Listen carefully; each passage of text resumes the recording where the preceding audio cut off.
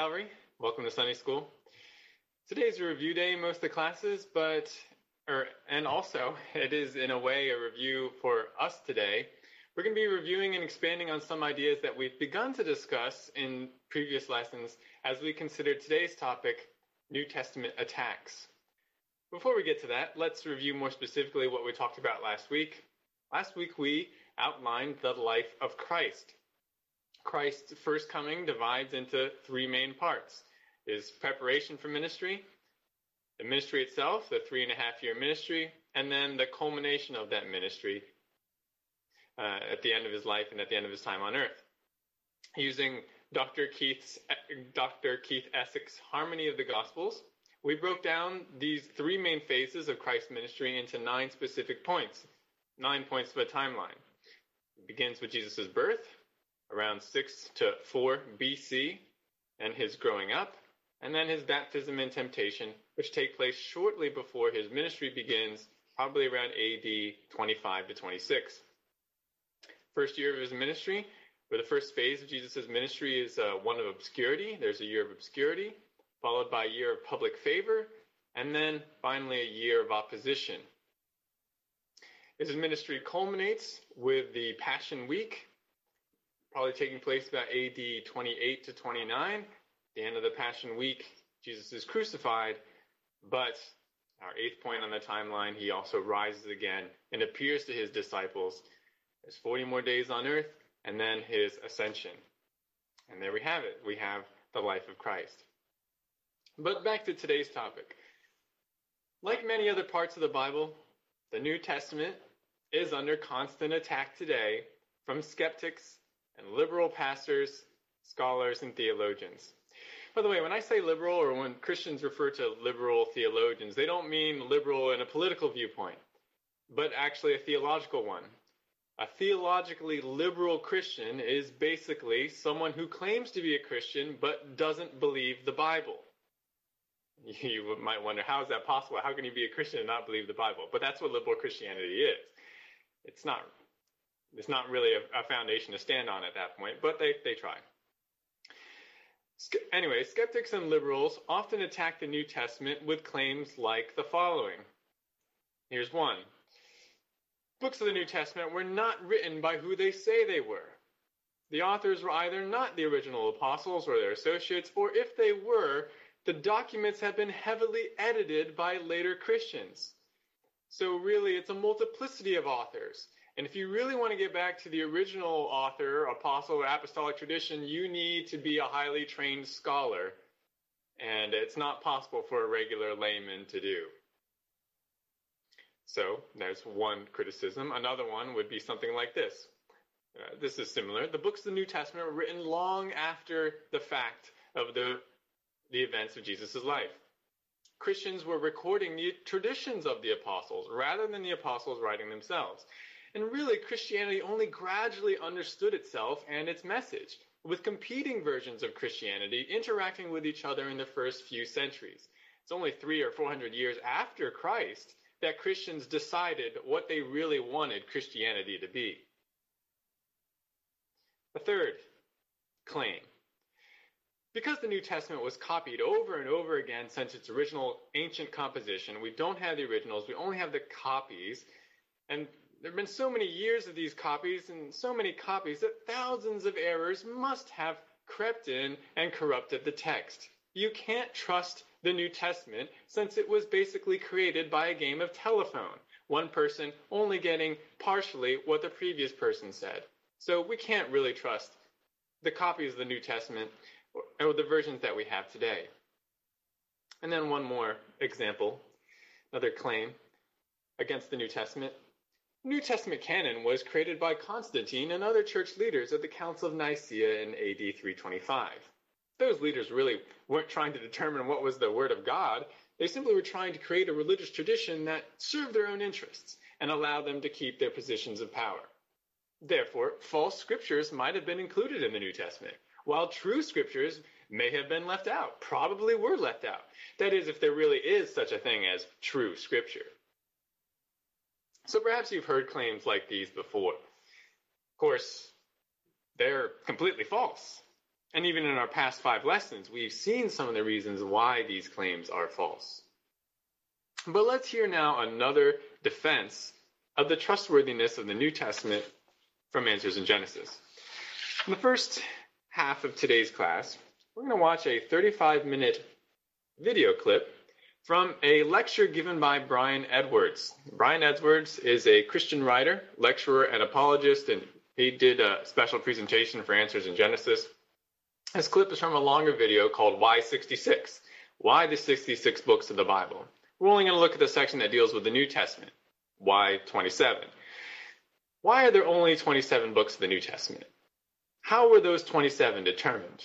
Why weren't others included? And why should we trust those that were? Edwards is going to give us some answers.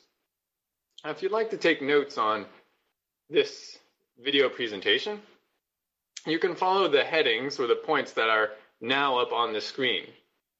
These are the points that he's going to be talking about in his video.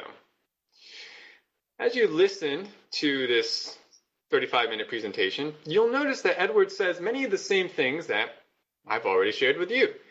But he also shares some concepts and details that I wasn't able to share with you, either going more deeply or mentioning some things that we didn't get to. So in many ways, this video will be a review, but in other ways, it will be new. Now, we're actually going to play the video at Calvary, so I think I'll still be connected, but I won't be doing anything. I'll just be listening along with you, and I'll come back and say some things after we watch the video. By the way, this is only for the first half of class. In the second half of class, we're going to do an activity related to something that we hear in the video. All right, so Andrew, people in the sound booth, I think we're ready to start the clip. All right, thank you. We can transition back to the regular screen. All right, are we back? All right, thanks. All right, so pretty thorough treatment from Edwards on New Testament canonicity. Hopefully you've seen after watching that video and hearing him speak that the claims and attacks of the New Testament, so many of these claims that we hear have absolutely no basis in reality. Some questions and objections are based off of genuine misunderstanding, but the majority of the time, as he was even explaining in the beginning, these attacks and these criticisms, they're based not on truth, not on facts, not on reality, but just on that desire of man to suppress the truth. Want to ignore the truth, want to explain away God, and want to live our own way. And so myths get propagated. Truly, there are more than sufficient answers to the critical objections and claims that we hear. So we need not be destabilized as we choose to stand firmly on God's word. If you have questions about the video, please talk to me afterwards. Email me afterwards. He does make the claim, or it's a little bit ambiguous at the beginning of the video, whether he believes that all the books of the Bible were written, the New Testament were written before AD 70. We wouldn't take that position at this church. Some Christians do take that position, but just wanted to mention that.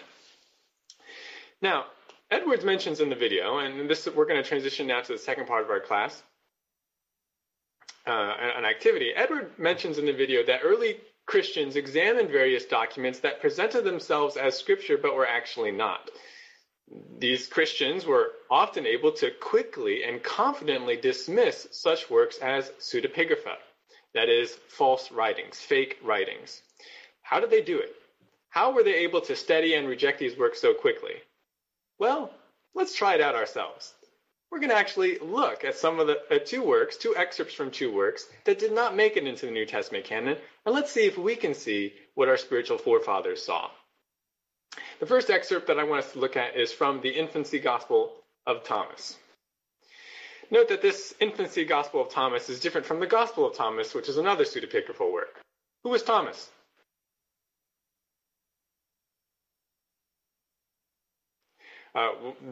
This Thomas is not super explicitly identified, but if you're going to be writing supposed New Testament scripture, then you're probably referring to an apostle or an apostolic associate. Do we know anybody like that named Thomas?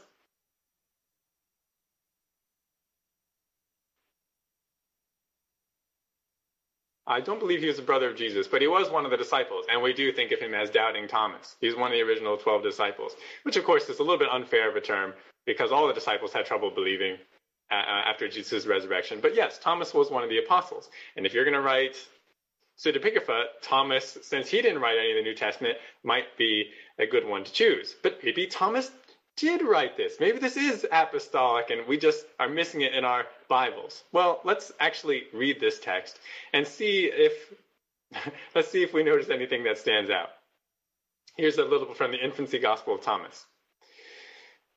I, Thomas, the Israelite, tell unto you, even all the brethren that are of the Gentiles, to make known unto you the works of the childhood of our Lord Jesus Christ, and his mighty deeds, even all that he did when he was born in our land, whereof the beginning is thus. He mentions a little bit, and then he goes on another section. After that, again, he went through the village, and a child ran and dashed against his shoulder. And Jesus was provoked, and said unto him, Thou shalt not finish thy course. And immediately he fell down and died. But certain, when they saw what was done,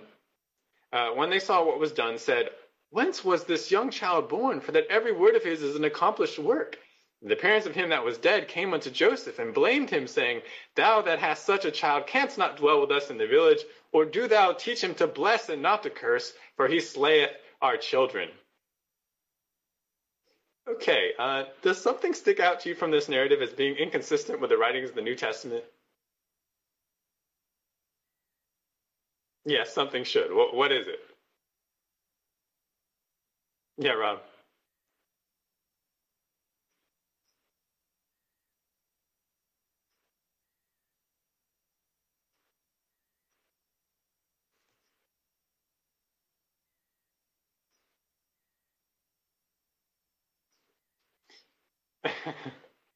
Yeah, that's true.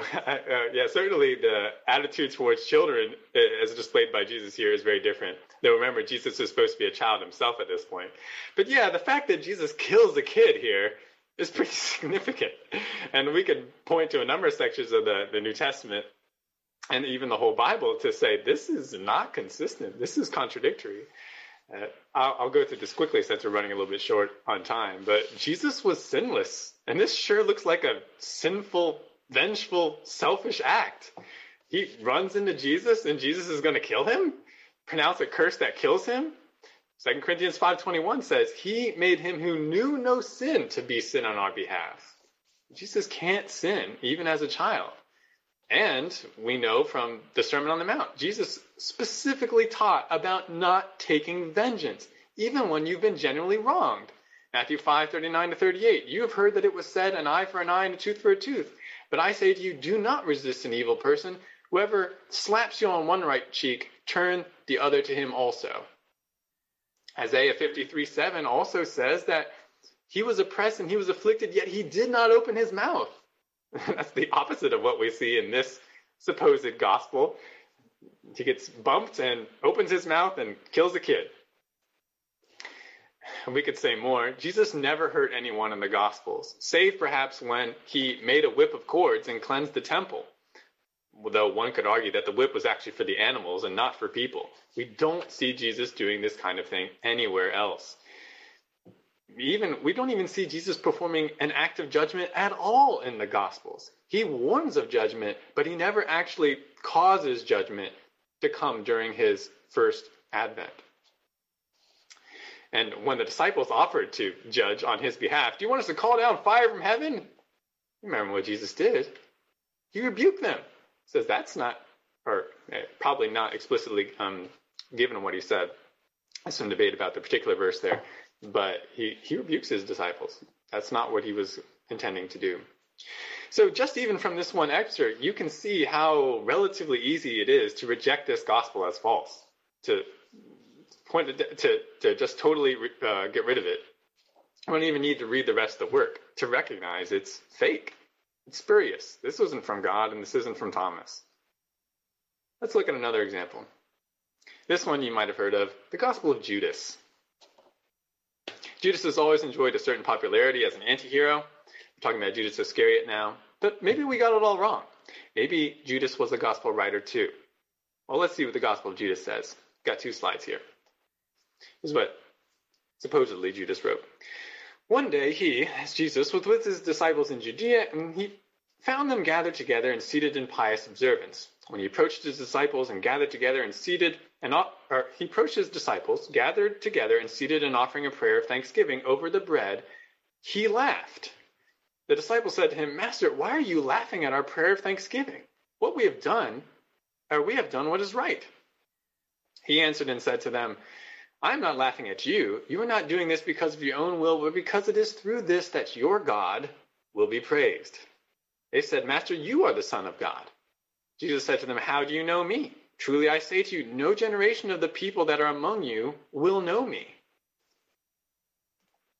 When his disciples heard this, they started getting angry and infuriated and began blaspheming against him in their hearts.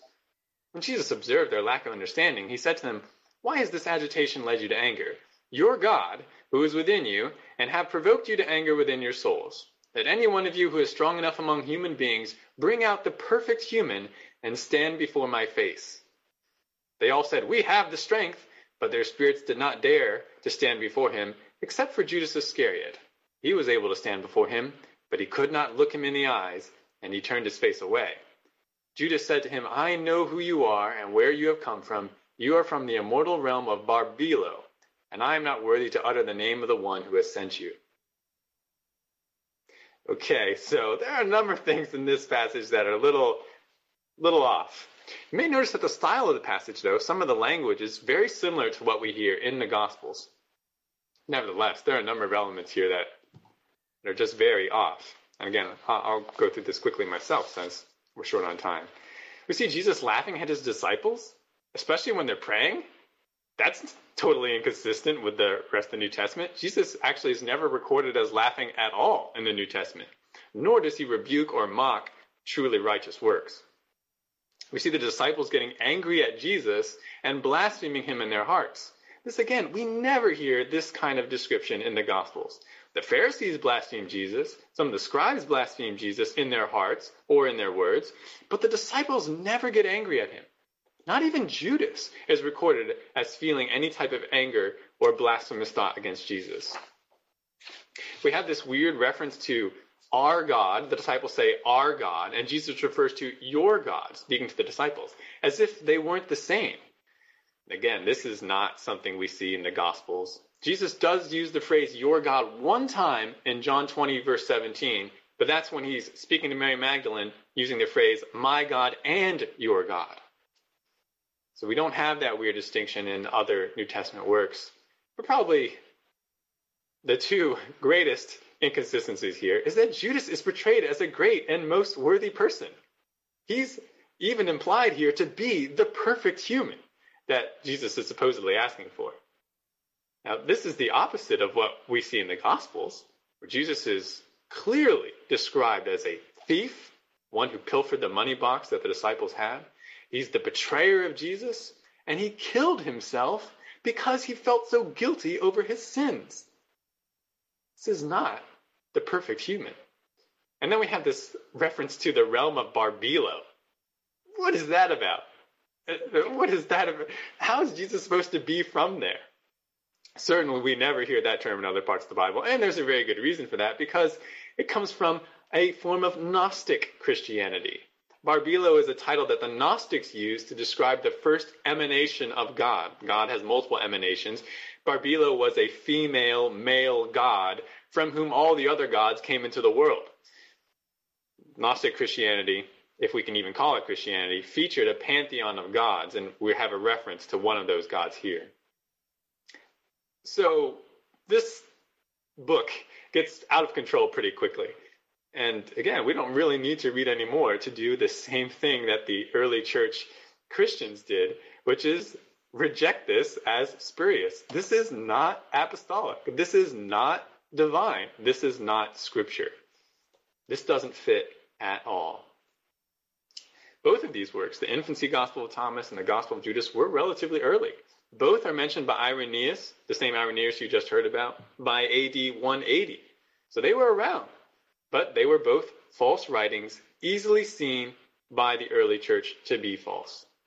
And we can see why. Now, we've only looked at two of these pseudepigrapha, But the process we went through is really the same process that all early Christians went through when they scrutinized the different texts to discern what really came from the apostles and what did not. Therefore, again, there really is nothing to the claim that the New Testament was composed arbitrarily, that some works got left out and some works got put in for no good reason. We can say with confidence that the New Testament is only the 27 books that we recognize today. God graciously preserved this testament for us so that we too, like those who first heard it, might repent, believe, and follow the one true God, the one and only God. Now, one question you might have regarding all of this, these false gospels and such, is why? Why create false gospels, try to disseminate them, if you, the author, know that it's false? This is a good question. It's a hard one to answer. We can't know for sure why people did what they did. We can suggest some reasons. Ultimately, it comes down to one of two mindsets. They either knew it was false, and they were trying to deceive and exploit others who might believe what they wrote, or they somehow convinced themselves that what they wrote was not false. Either they were bringing together some religious tradition they heard and combining it with Christianity, true Christianity. They wanted it to be true so badly that they believed it was true. They had some sort of experience or dream or imaginative or some sort of what they thought was a vision and therefore recorded it. We don't know. They probably thought that they were writing something that was somehow true. Or maybe it was demonically inspired. We know certainly indirectly demons were involved. Satan hates the truth. He always wants to confuse and suppress God's truth. And so that probably had a role in the creation of these false works. But whatever the reason for these originally being created, we can praise the Lord that his word is what triumphs. Despite efforts to confuse, suppress, and destroy God's word, his promise has its fulfillment. Heaven and earth will pass away, but our Lord's word will never pass away.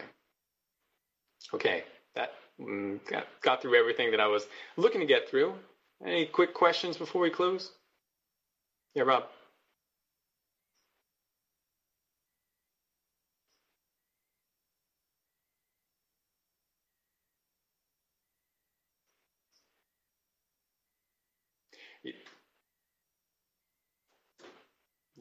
Yeah, I totally agree with you, Rob. When we just ambiguously or amorphously there were writings that were rejected because people didn't know they were scripture, it's really helpful to actually look at these things that didn't make it in, because you're like, oh, well, obviously, there's a clear difference between those things that are scripture and are not. And it doesn't take a scholar or someone who's been initiated in some special way to recognize the difference. Totally. If you have other questions, definitely email me or talk to me. We're going to wind down now. What is the takeaway from today's lesson? Well, we see again that God's word is trustworthy. It not only can be believed, but it must be believed. The Old and New Testaments form a book unlike any other book. Divine, inerrant, sufficient, authoritative Bible.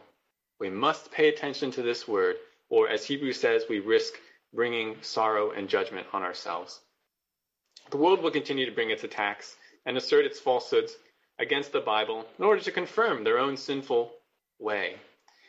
But we do have the answers to their attacks. More than that, we have the answer to their fundamental problem, their destructive unbelief and self-righteousness. And that answer is the good news of salvation in Jesus. By faith alone, believing in what he's accomplished on behalf of sinful men, that they might be saved by his righteousness. That is the word that we share, and that is the word that we are to be ready to share. Next week, we begin looking at the birth narrative of Jesus as we see how it connects with Old Testament prophecy. Let's pray. God, I thank you for this time. Thank you for the confidence we have in your word, and thank you that you have orchestrated the events of history and in the preservation of your gospel so that we can believe it today. Help us to be diligent to share it, bold, give us a love for people, and give us great confidence in your word, as we have so much warrant for, so that we can declare it. In Jesus' name, amen. All right, see you next week. You're welcome.